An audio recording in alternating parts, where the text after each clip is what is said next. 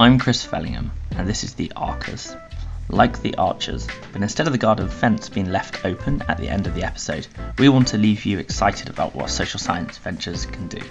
If you want to leave feedback, email me at chris.fellingham@innovation.ox.ac.uk. I hope you look forward to listening. Hi everyone, welcome to the Archers. I'm Joelle and I'm the Comms and Events Lead here at ARC. And today I'm really excited to have Morven, who is part of ARC and supports academics commercialising their research at the University of Glasgow, on for the very first episode. We'll be talking all about the behind the scenes of what really happens on a research commercialisation programme and the possibilities and the potential of social science ventures and research. So, Morven, for people who don't know you, could you please tell us a little bit about yourself and a bit of background, how you became involved in ARC? Sure. So, hello, my name is Morven. I'm the IP and Innovation Manager at the University of Glasgow, as you can probably tell from my accent. So, I became involved in ARC through the first cohort that was called the Success Programme. And Glasgow had 2 participants in the Success Programme, and subsequent to that, we're delighted with our 3 participants in the ARC Accelerator. I suppose in the ARC Accelerator, my job or my role is to support the management of the programme kind of operationally and strategically, to support the candidates, to help them think of ways that we might be able to commercialise their projects, and to support the other TTOs. I think that one of the major benefits of ARC is the ability for the tech transfer offices or commercialisation teams or however you define them within your university, to support all of us to really develop and engage and help one another. So it's a collaborative process. Yeah, that's really important. And I know there's like many acronyms, so in case people don't know, could you like repeat what TTO means? Oh, I beg your pardon. Yes, yes. This is the curse of being in a university. So TTOs are technology transfer offices, but primarily it's the teams within universities that deal with commercialisation. So specifically around licensing and spin out or venture building opportunities for academic colleagues primarily. I specifically only work with academic colleagues. There are other teams that deal with student enterprise. Yeah, that's really exciting considering there's like so much going on in academia and like the research that's coming out of that. So being able to turn this into like a business venture that impacts, I guess, wider society is quite exciting. So how would you describe ARC, the program, to someone who's never heard of it before? For me, ARC is the venture builder for evidence-backed social science ventures. And ARC is all about helping academics from the SHAPE disciplines, and SHAPE is, now I can't remember the exact acronym, but SHAPE is primarily arts and humanities and social science academics. And it's helping the SHAPE disciplines to do what I would call good commercialisation. Good commercialisation is about getting your ideas out into the world, impacting the populations you want to impact through, and in commercialisation, a set number of ways. But the way to get to the outside, you can do that any way you like. That's the joy and the beauty of commercialisation. That's the amazing part of my job, to be able to work with incredible academics, their amazing research, and really think about how do we get this out there? This is an incredible, whatever it happens to be. So in the current cohort in ARC, there are a huge diversity of amazing research projects that have the capacity or the capability to be transformed into businesses on the outside world.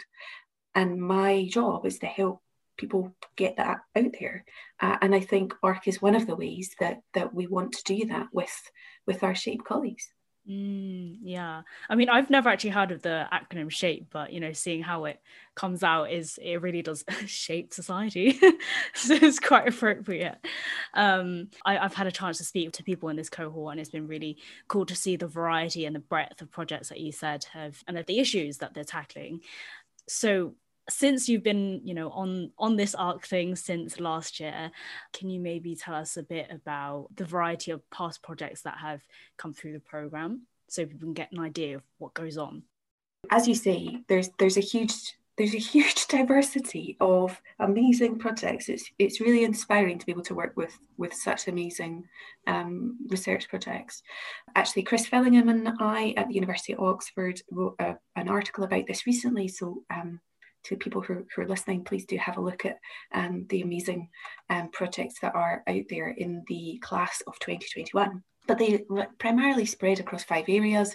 So it's health and social care, arts and the humanities, international development, government and policy, and education. What is clear is that within social science and arts and humanities in this cohort as well, is there are so many ways that social science can transform the way that we live.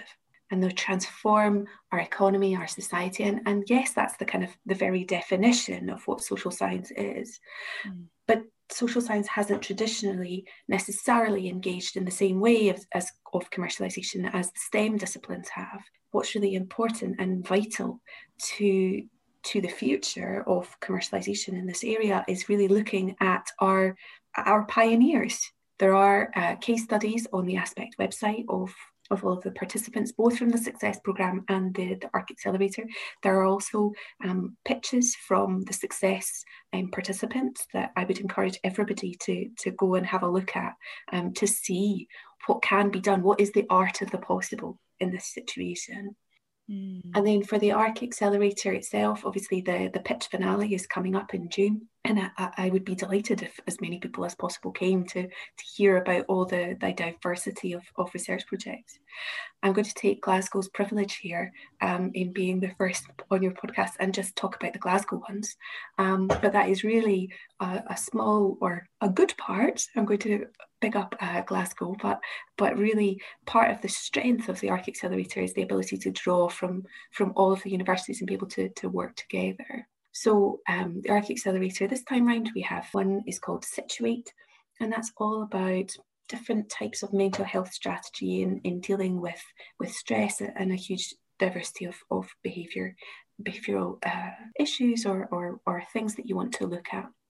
Secondly, there's Set Ready Safety, which is a health and wellbeing app or a safety and wellbeing app developed for freelancers in the film and TV industry.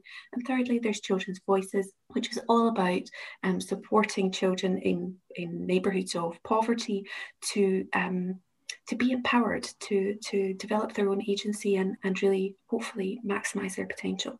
Yeah. I've definitely seen all of that as well. And as someone who's in the realm of social sciences as well, I can definitely see that there's so much amazing research out there, but a lot of it never gets to see the light of day, per se. And so having this different perspective from social sciences as opposed to STEM would be really important to get out into the world. Yeah, and I think one of the things that's absolutely vital in terms of academia and research culture is also that possibility of interdisciplinarity between STEM and SHAPE. I don't want to set them up in opposition, because to me they're not in opposition. Some of the best projects combine both of the strengths of social science and potentially, I don't know, I'm going to just pick something, and engineering. And, we can see even in the COVID-19 pandemic, part of this is about social science and culture and understanding behaviour and how that functions. Part of that is around the therapeutics that have been developed, for which we are all, I'm sure, immensely grateful, in order for us to come out of this in terms of vaccine discovery. And I think the mRNA vaccine is an incredible scientific leap forward that can't be underestimated. And then there's the kind of arts and culture as well. How do we integrate that into our society? And we've all been spending our time, watching Netflix or BBC. Yep. Clearly integral to our very mode of being. So what does that look like in a post-pandemic world? And I think, just through the lens of COVID-19, you can see it. All of the disciplines are represented there. They all have something to offer, and they all are incredibly valuable to our society. And the ways that I think all of those things can work together, all of those disciplines can work together, is basically how we're going to get ourselves out of this. And what does this look like? And I guess it's in this time that decades of research can really help us to move forward. You know, all of this research, these projects haven't been just like, oh, here's an idea, let's run with it. No, it's come off of research, like you said. Decades of research. Yeah, and that it's just really exciting to see that ARC is this really good opportunity for people who are looking to bring their work into the world. So why is ARC a unique opportunity as opposed to what's already out there, if there is anything out there similar? Yeah, so I think ARC's uniqueness rests on it rests on two things, I think. It rests on its ability to support social science researchers based at universities to develop their ideas in a commercialisation setting, with all of the commercialisation opportunities kind of laid in one space. And secondly, I think that the part of the uniqueness of ARC is around that collaborative part that I've kind of mentioned at the beginning. It is about all of our technology transfer offices or commercialisation teams coming together, pooling our resources, pooling our knowledge, pooling our expertise in a diversity of disciplines, pooling our contacts, and working out what is the best way for each project going forward. There are other venture builders in the research commercialisation space, but this one is specifically dedicated to social scientists and to arts and humanities. And that makes it a bit different. I think it makes it a bit different in terms of the collaborative culture, to ensure that as many of the teams as possible can really learn from one another, which doesn't mean that doesn't happen in other venture builder experiences. Of course it does. I think this collaborative nature, I hope, help propels each of the ventures forward. Yeah, it's always really helpful to have a space where you can bounce ideas off each other. And several of the entrepreneurs participants have mentioned that the collaborative nature and the opportunities to speak with each other, encourage each other, has been really encouraging and quite nice to have when we're all online as well. So that's been pretty unique, I suppose. But everyone's online, so you know. But yeah, so since you've been on Success and now it's evolved into what is ARC Accelerator now, what's kind of changed along the way? And yeah, how is ARC different from previous iteration? So I think, and this is speaking for myself here, I think when I had initially gone out and asked our academics at the university what their thoughts were on commercialisation and if they would like to apply to the Success programme, I had no idea, and that's my ignorance, I had no idea what kind of response I would get. I didn't know what kind of amazing projects would come forward. Would anybody want to do commercialisation? We thought yes, but thinking and knowing are two different things. And there is appetite amongst our social science community to do this kind of work and to see what the options are. How can they generate impact? How can they get out there in the world? What can they do? And so I think with this Success programme, initially, and going out and speaking to people, and at that point it was indeed going out and speaking to people in real life, as it were, it was amazing and really inspiring to see who came back and what kind of ideas they had. I think one of the things that had to change very quickly when the Success programme started is it started the week of lockdown, and we were due at that time to go to Sheffield for the bootcamp. And so Chris Fillingham at Oxford and Sam Gallagher really transformed Success overnight from being a programme that was a bootcamp programme into the beautiful online version that we came to use. And I think the process through which that was developed and has been refined in the second cohort, because now, frankly, we understand a little bit more as a population how to deal with Zoom. Initially, it was very difficult to know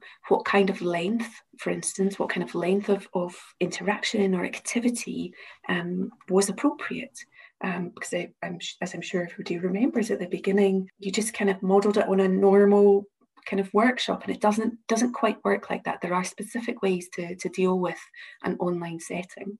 This time round, we do have mentors, which I think is an amazing addition. I know that a lot of the participants are getting a huge amount of interaction and just learning from the huge breadth of expertise that the mentors have. I think that's an amazing kind of addition.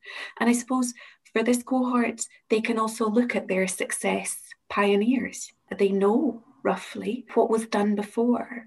And that, we hope, will start to generate a community of ARC Accelerator participants, ARC Accelerator finalists, and hopefully that will go on to generate its own kind of organic growth across the UK, so that we can spread our tentacles everywhere, effectively, across all of the devolved nations that are now, all of us are now involved in this programme, which I think brings a wealth of experience and diversity amongst the participants themselves.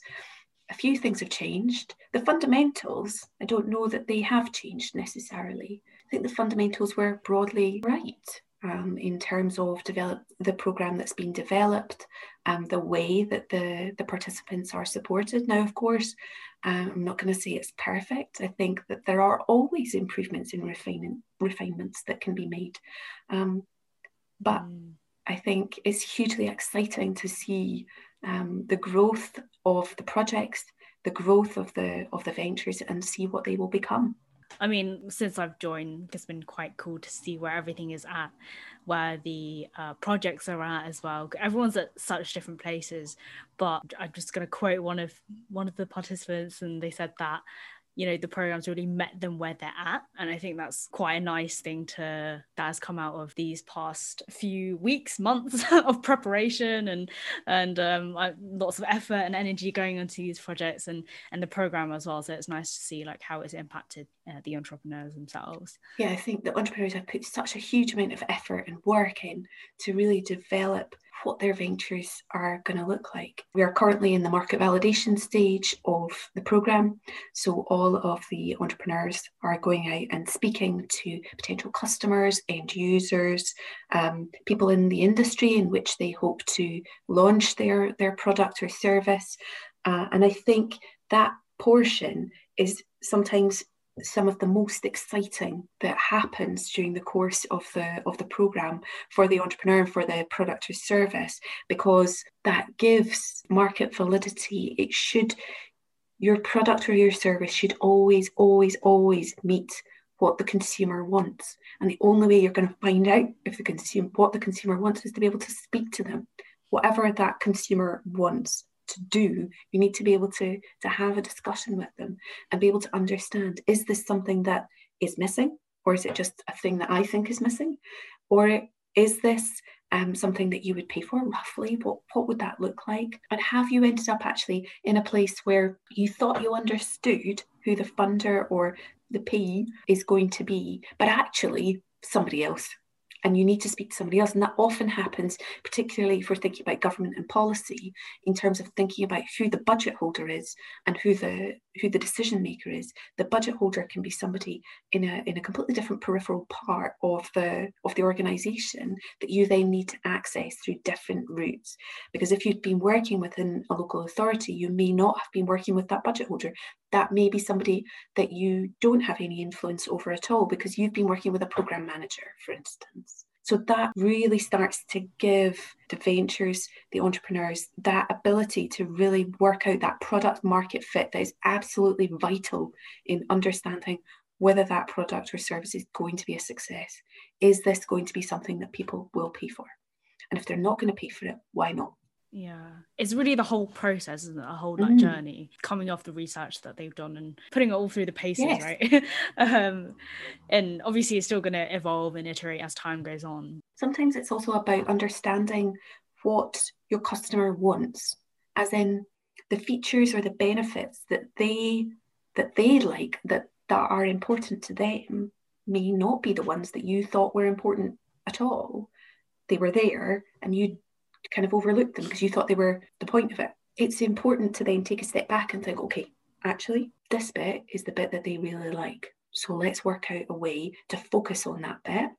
And my other bits, they are, integral, they're amazing, they're great. But actually, when I'm selling it to them, these are the parts that I'm going to actually kind of work with. These are the parts that I'm going to speak about first to get them hooked in, because that's the bit that puts that foot in the door, that gets that first conversation going so that you can have that second conversation. I suppose that's also really important for investors as well, not only for the users themselves. Yeah, I think investors want to know that you've You've got customers. They want to know that. So therefore, they need to be able to get that out. Perhaps it's a social enterprise, but a social enterprise still needs to make revenue. They still need to make enough money to be sustainable, and they need to be able to invest in their business to make it grow, to make it impact those populations that I talked about earlier that they want to impact, so that you can grow this as big as you can to ensure that you're as inclusive as possible. It's kind of matching the vision to the reality. Right. And speaking about the vision, then, like, where do you see ARC going and in the future, and from your perspective? I would like to see some of our success participants get investment. I'd like to see them grow and develop and spin out of their universities and get out there in the world, or develop into those licensable opportunities, or start to develop those links externally. For our ARC participants, what I'd like to see is, over the years to come, and I hope that it will continue for many years to come, I want to see a community. I talked about that a bit earlier. I want to see that we can build a community of social science entrepreneurs, of arts and humanities entrepreneurs, who are all research-backed, evidence-backed, a cohort of incredible ventures that are going out there. They are changing the world in the way that they want to change it. They are developing, and that they are able to grasp all the opportunities through investment, through corporate social responsibility, through thinking through, what does that look like for my customer? How do I change and evolve with my customer? How does that happen? I would like to see as many universities able to develop links with ARC if possible. I would like all social science and arts and humanities researchers to know that this exists, that we can support you, we can help you develop your venture. You come up with the research project. We can't do that bit for you. But in terms of building that venture, in terms of making that something that can really deliver on the impact, that is something that ARC can do. That's my pitch. Yeah, I mean, there's so much potential, and like with the tools, pairing the research together with the tools that ARC provides, it will definitely go many places, go very far. So yeah, I mean, is there anything else that we haven't really mentioned that you think would be nice to include? ARC Accelerator is the place to be. If you've got an idea, come and speak to us. I think that's all I would want to say. If you've got an amazing research idea and you think that it's got the potential, speak to your technology transfer office, speak to your commercialization team, and then come and speak to us, and let's see what we could build with you. Definitely. And we'll definitely leave the links to the articles and the case studies and the websites in the description, and so you can check out everything that we've mentioned. But yeah, so thank you very much for listening to today's episode, the very first episode of the podcast, and we'll see you in the next one. Thank you. Bye. I hope you enjoyed listening to this episode of The ARC-ers. Thank you to Joelle for helping to produce this podcast, and we've got plenty more in the pipeline, so come and listen.